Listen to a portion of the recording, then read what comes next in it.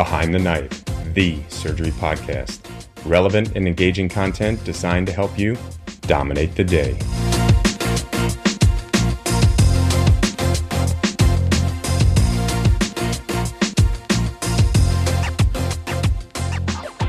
Welcome back to Behind the Knife and another episode of the Big T Trauma Series. Today is part 2 of our mini-series on the resuscitative thoracotomy. If you haven't listened to part 1, we highly recommend you do so. My name is Patrick Georgioff, and I'm an acute care surgeon at WakeMed Hospital in Raleigh, North Carolina. And joining me today are 2 of my good friends and former co-fellows at the home of Big T Trauma, the University of Texas in Houston.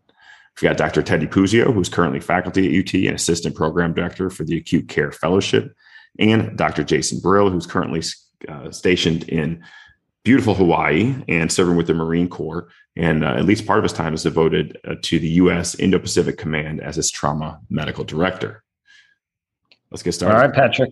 Yep. So in part 1, we covered the who, not the band, but is in who gets an ED thoracotomy. Today, we're discovering the how, as in how to do an ED thoracotomy. After today, you should be more comfortable with this emergency procedure. And our goal is for you to be better prepared if and when you're faced with this task. So Teddy, think back to your first ED thoracotomy. How did you prepare for this case, if you want to call it that? And I still remember it like it was yesterday. That's a great question, right? Like, how do you prepare for something that is such a kind of dramatic procedure? So just like this, right. Yeah. A rare one, depending on where you are. So just like other emergency procedures, chest tubes, surgical airways, yes, there is a role for simulation, right? You should spend time in the cadaver lab doing the asset courses if you can. But I think it's also worth in discussing the importance of mental rehearsal. One of my mentors in residency was a NCAA athlete, and he talked about this a lot, the importance of mentally rehearsing and visualizing what it is we're doing. They do that in competitive sports. And if you think about it, we as surgeons, we're similar to professional athletes, right? We have a special trade that takes practice to become an expert. And one of the best ways to become proficient at what you're doing is through mental rehearsal. So if you learn how to do this and you take the time to kind of see yourself performing the task, I think it's important for us. It's not only about reading books, right? You can read how to perform a Whipple or a proctectomy the next day, but really I would urge you to take the time to really think about those steps and see yourself performing those steps. This is especially true in emergency procedures, such as ED thoracotomy, so that you can, when you get to the point where you're doing it, you've already mentally rehearsed in your mind. Yeah, I couldn't agree more. Let's and so with that, let's start with the case. So you've got a 22-year-old male who is shot in the left chest. En route with EMS, he has a systolic blood pressure of 70, a heart rate of 120, and a GCS of 9. And he gets transferred over to the bed, and lo and behold, he has no pulse on arrival. And with that, Brill, it's go time. So can you walk us through the steps of an ED thoracotomy, really the overview? From the cheap seat. Yeah. So here it is. Number 1, make incision. That's a good start. Yeah. Most procedures start that way. Number 2, get into the chest. Number 3, take down the inferior pulmonary ligament. Number 4, incise the pericardium. And immediately after that, deliver the heart, fix holes if you find them, and perform cardiac massage. And number 5, incise the pleura around the aorta and cross-clamp the aorta itself. 2 important steps that we should not leave out that are occurring simultaneously, if not already done, include the placement of a right-sided chest tube and securing the airway while hopefully you as the surgeon are performing the resuscitative thoracotomy. Great. Now, how about some of the specifics? Let's go over some tips and tricks. Sure. So now let's skim the wave tops. So back to step 1, make incision.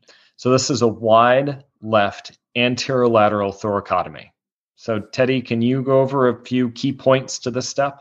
Yeah, I think so. The 2 things to remember, the quote that you'll remember is cut the bed and cut the nipple. Teddy, are you really cutting the bed and the nipple though?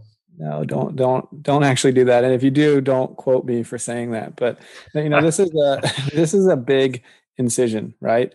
At UT here in Houston, we love to say, and you guys remember this: big problems require big incisions, right? You start at the sternum, and you go as far down towards the bed as you can go. Don't skimp on this. I promise you, because when you skimp on it, you will feel the ramifications of that. You will really, really hinder your exposure and make all the things that you're trying to do much, much harder.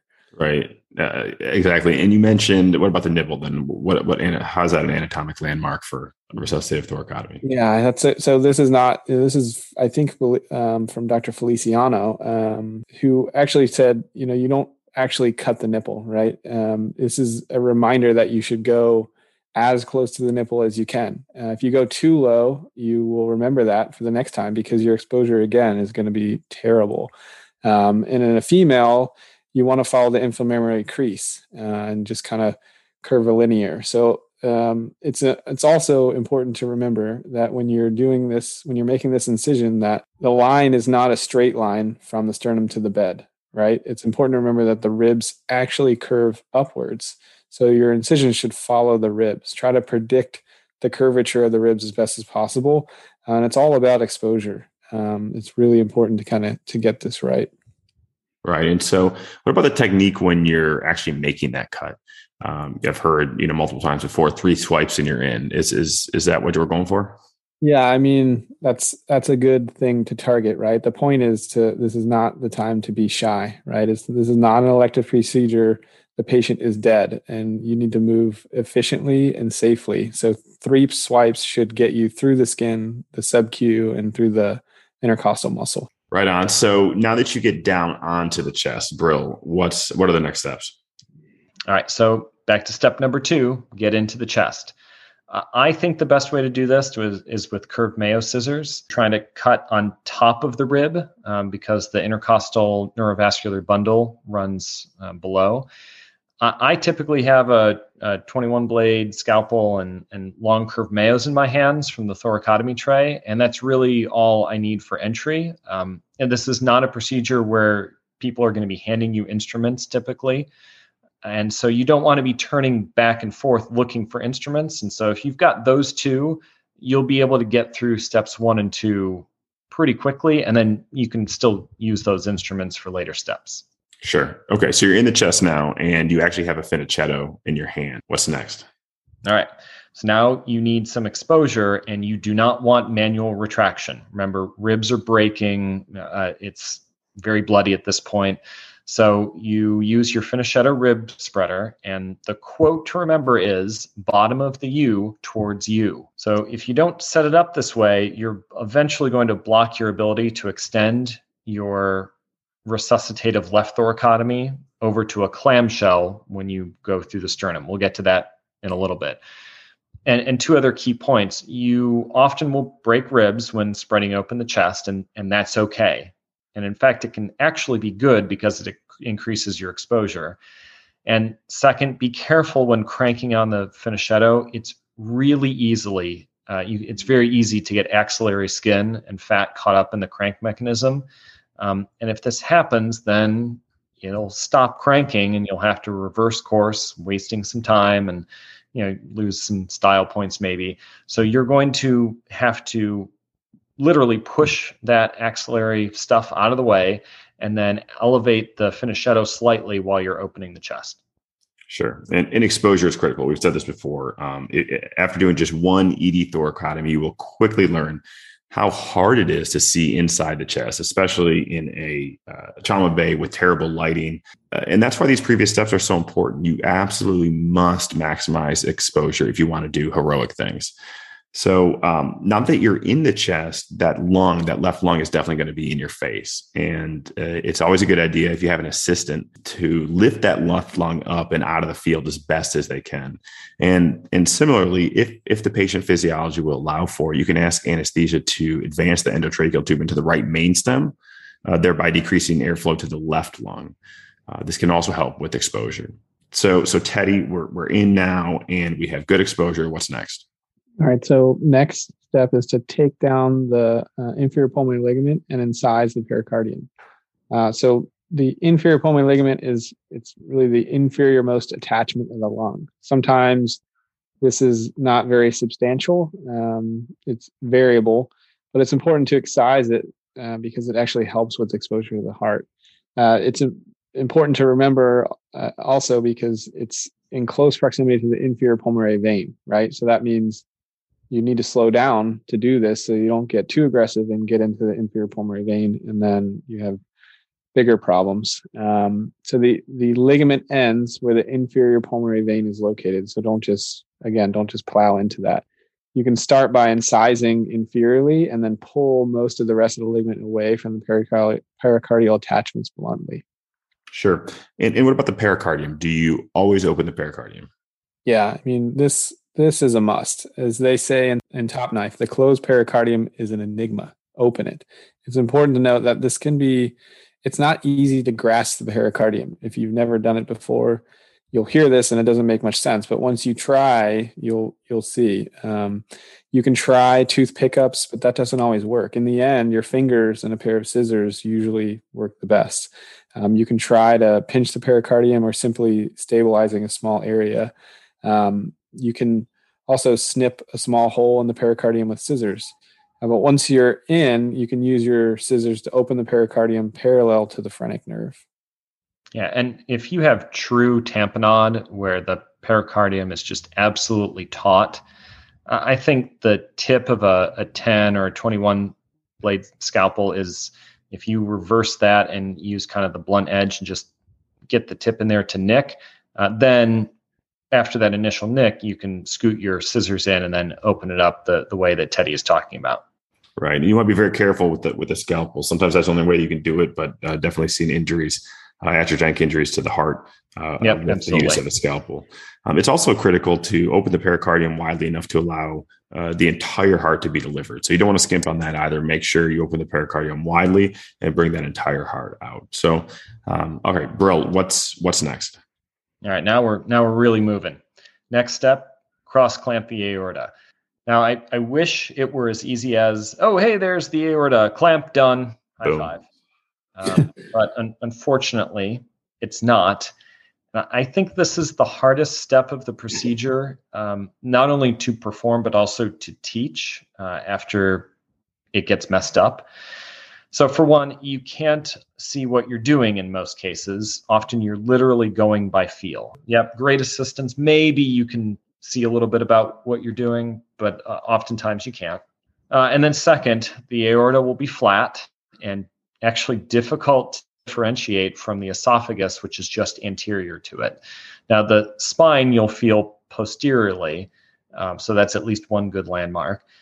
And sometimes to overcome what I would describe as significant hurdles here, you will want to incise the pleura on both sides of the aorta, or you can just make one big snip, and then use your fingers to bluntly separate the soft tissue around the aorta itself. So at this point, you should be able to feel it. And then you can use your typically non-dominant hand to guide a clamp held in your dominant hand across the entire vessel, and entire is in big bold letters here. It's also very helpful to have an OG tube in place. So often, once the airway is secured, you want to ask whoever's at the head of the bed to then pass an OG tube. And hopefully they understand the urgency of that, because hopefully you're at this step very quickly. And that's going to help differentiate the esophagus from the aorta, which, again, it seems silly, but I will tell you it can be very difficult, especially in younger patients, to differentiate between the two when you have got absolutely no blood pressure. And then, as we discussed before, try to ensure your assistant is pulling up on the lung for maximum exposure so that at least you can see a little bit about of what you're doing here. Bro, I totally agree with you. I think this is probably the hardest step in this whole thing. And going back to our last episode, I think this is one of the steps that is really good to walk through with the residents after. You know, if you're not successful, let them feel, let them do this blindly, and then let them see it in the trauma bay after the patient's already expired. But, you know, I think it's important to talk about cross clamping because, we're doing this to improve perfusion to the heart, the brain, and the lungs. Right. And how about cardiac massage, Brill? Any tips or tricks for that? You want to go with your thumb first, right? Right. Yeah. Definite way to get a bigger injury. So the teaching is to use flat hands on both sides of the heart to compress. You do not use your fingers. And sometimes you'll see people's thumbs sneaking around. Your entire hand should be flat, like a good salute. Try not to poke a hole in the myocardium because that really sucks. And now we're talking about losing more than just style points. You want to push blood ideally out from the apex towards the base of the heart. So typically, from the end that's pointing towards you, back up medially. And another thing that I found surprising after my first intern attempt, perhaps as a junior resident then, is you actually get fairly tired doing this, and your hands can't do this for minute after minute after minute. And no comments about my weak hands, please. So you will actually want to rotate this task from person to person when appropriate. Yeah, just like external compressions, you need to have someone up next for you. We are going to take a brief moment to recognize our sponsor for this episode, Cerebral. Did you know that last year rates of anxiety and depression have doubled in the U.S.? These days, it can take weeks to get a traditional therapy appointment. Enter Cerebral. Cerebral is an online mental health service that offers prescription medication, counseling, and therapy for anxiety, depression, ADHD, insomnia, and more. Cerebral is one of the few services that provides prescription medication online through a licensed provider and ships medication straight to your door. With Cerebral, you can schedule sessions based on what's most convenient for you and don't have to wait weeks to be seen. And you can do your sessions from home. That's why 70% of patients choose Cerebral because it is the most convenient option. Cerebral offers affordable treatments that are 1/3 the price of traditional therapy, and treatment options are available with or without insurance. And for listeners of this program, you can receive 65% off your first month of medication management and care counseling at cerebral.com/BTK. Go to cerebral.com/BTK for 65% off of your first month. That's just a total of $30 to get started. Join Cerebral today on their mission to make quality mental health care accessible and affordable for all. Now, back to the episode. And so Brill, what if you identify a cardiac injury? Or for that matter, what if you have blood dumping out of that chest tube put in the right chest when you started this whole process? Oh, great. That means more surgery. Perhaps not great for the patient, but again, these are the patients that are perhaps at the highest chances of survival after the thoracotomy because these are surgically fixable issues. So both of these are findings that are indications for a clamshell thoracotomy. So the easiest way to come across the sternum is with a Lebsky knife. And if that isn't available, I will tell you, as I actually had to do last week, a quality pair of trauma shears will often do the trick. So once you come across the sternum, you can make a right anterior lateral thoracotomy the same way that you did on the left. Now, some people will go a rib space higher. I personally don't think that it matters as long as you are moving quickly and efficiently through this. So this then creates a critically important additional step, which I promise if you forget this, you'll never forget it after the initial job, because you need to remember to tie off the internal mammary arteries on each side of the sternum that you just cut through. So you may not see them do anything at first. In fact, sometimes they're even hard to appreciate right after you've gone through the sternum. But in the case that you actually get return of a blood pressure, they will hose. They will bleed a ton on you. Ask him how he knows. That's why you wear eye protection, right, Brill? At least one of the reasons why you wear eye protection. Yeah, going back to our PPE comment from the previous episode. So at the very least, I would say put some clamps on them. And ideally, although you don't want to spend a ton of time doing this, if you've got an assistant, you hand it off to them and they should ligate both sides proximally and distally. And for you math majors, that's a total of 4 ties. Thank God. Okay. All right. So write it down, Patrick. I'm working on it right now, man. Show notes. All right. A few other questions to consider. Teddy, how about you for this one? How do you go about repairing a hole in the heart? Oh, yes. All right. So, the first thing that's important to point out is doing this in the trauma bay is not always easy because you have very, very poor conditions, right? But you can get the patient somewhere else to the operating room by controlling the bleeding, right? So probably the best way to do this is with your finger. Just put your finger over the laceration and you can control a fair amount of bleeding from the heart. The other option that you'll definitely read about in the textbooks is to put a Foley catheter into the wound and then carefully inflating the balloon while kind of holding traction upward. I can tell you that this sounds great, but you can actually do damage with this if if you pull too hard on the Foley. So I try to get it controlled with just a finger if you can. Another commonly accepted way to repair cardiac defects is with a 3/0 Prolene suture on an SH needle. And if you have them, felt pledgets in a horizontal mattress fashion is kind of the ideal scenario. You want to make sure that when you're doing this, that you take adequate bites of the myocardium so that you avoid tearing. And then it's also important to point out, depending on the location of the injury, so posterior heart lacerations can be challenging, right? And the reason for that is if you're trying to approach a posterior injury, you can cause a lot of problems when you're manipulating the heart anteriorly to assess it. So if you lift on the heart, you can cause obstruction, you can cause hypotension, and potentially, cardiac arrest by arrhythmias. So no other better way to stop inflow to the heart than by simply lifting. Yeah, and honestly, that's one of those things that you don't know until either someone tells you or experiencing, right? So you should hear and know that lifting the heart is not a benign thing. And then, finally, again, it's something that's talked about. And I know if there's any cardiac surgeons listening, this will hurt them to hear, but it's described using staples in the place of suture to kind of help close an injury in the setting of an emergent situation. But again, not fully preferred. So you can do stuff in the trauma bay with what you have, but if you can get control with a finger and get to the OR, that's probably the best place to deal with it.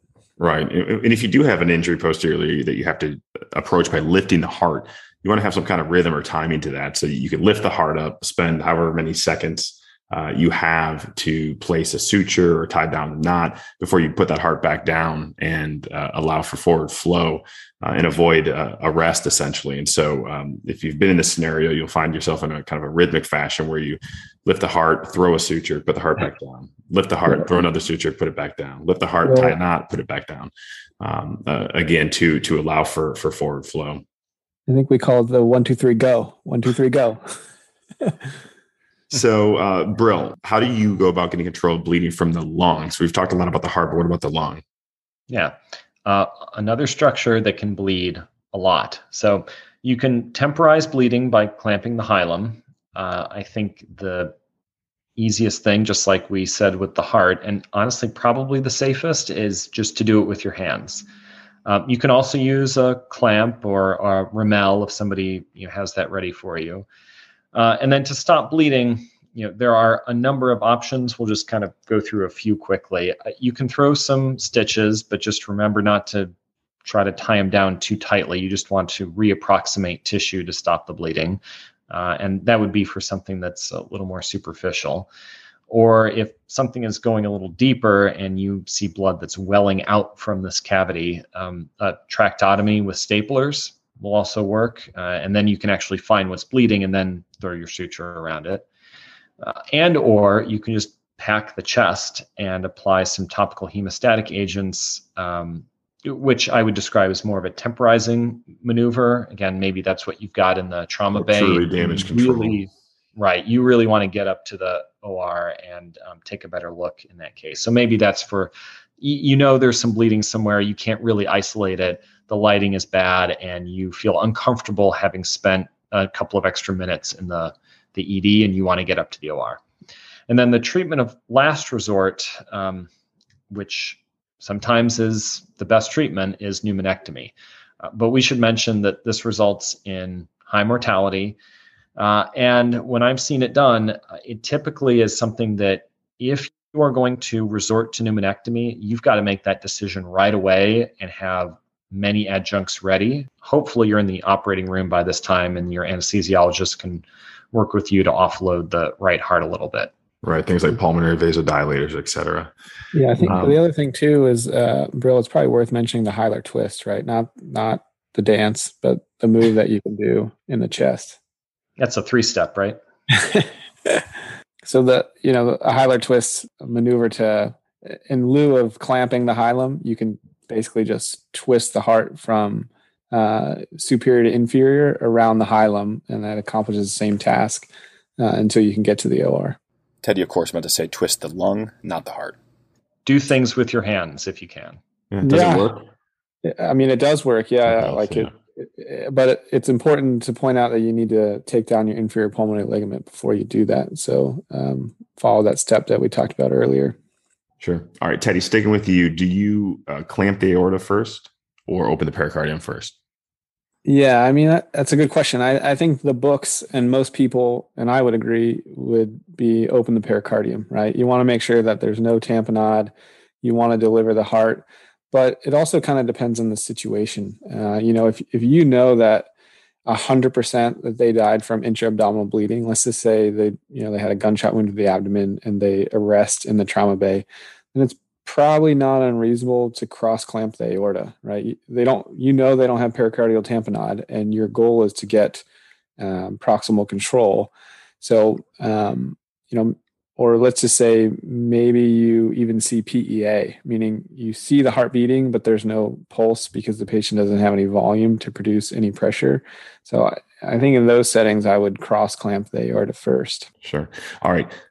Brill, let's say you do this violent and very glorious procedure. You do a full-on ED thoracotomy and you get return to spontaneous circulation. What's next? Well, here you'll often see people pause and ask themselves, this it worked. What do we do now?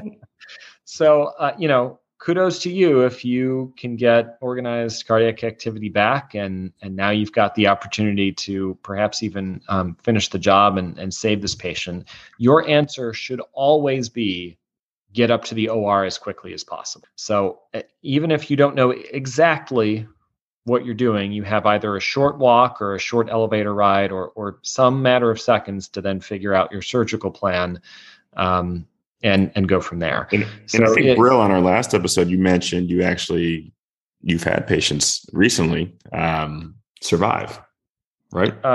Right. I mean, every one of us will have some good cases from time to time. And I think those are the patients that, kind of keep you going when you have a run of many people that don't make it.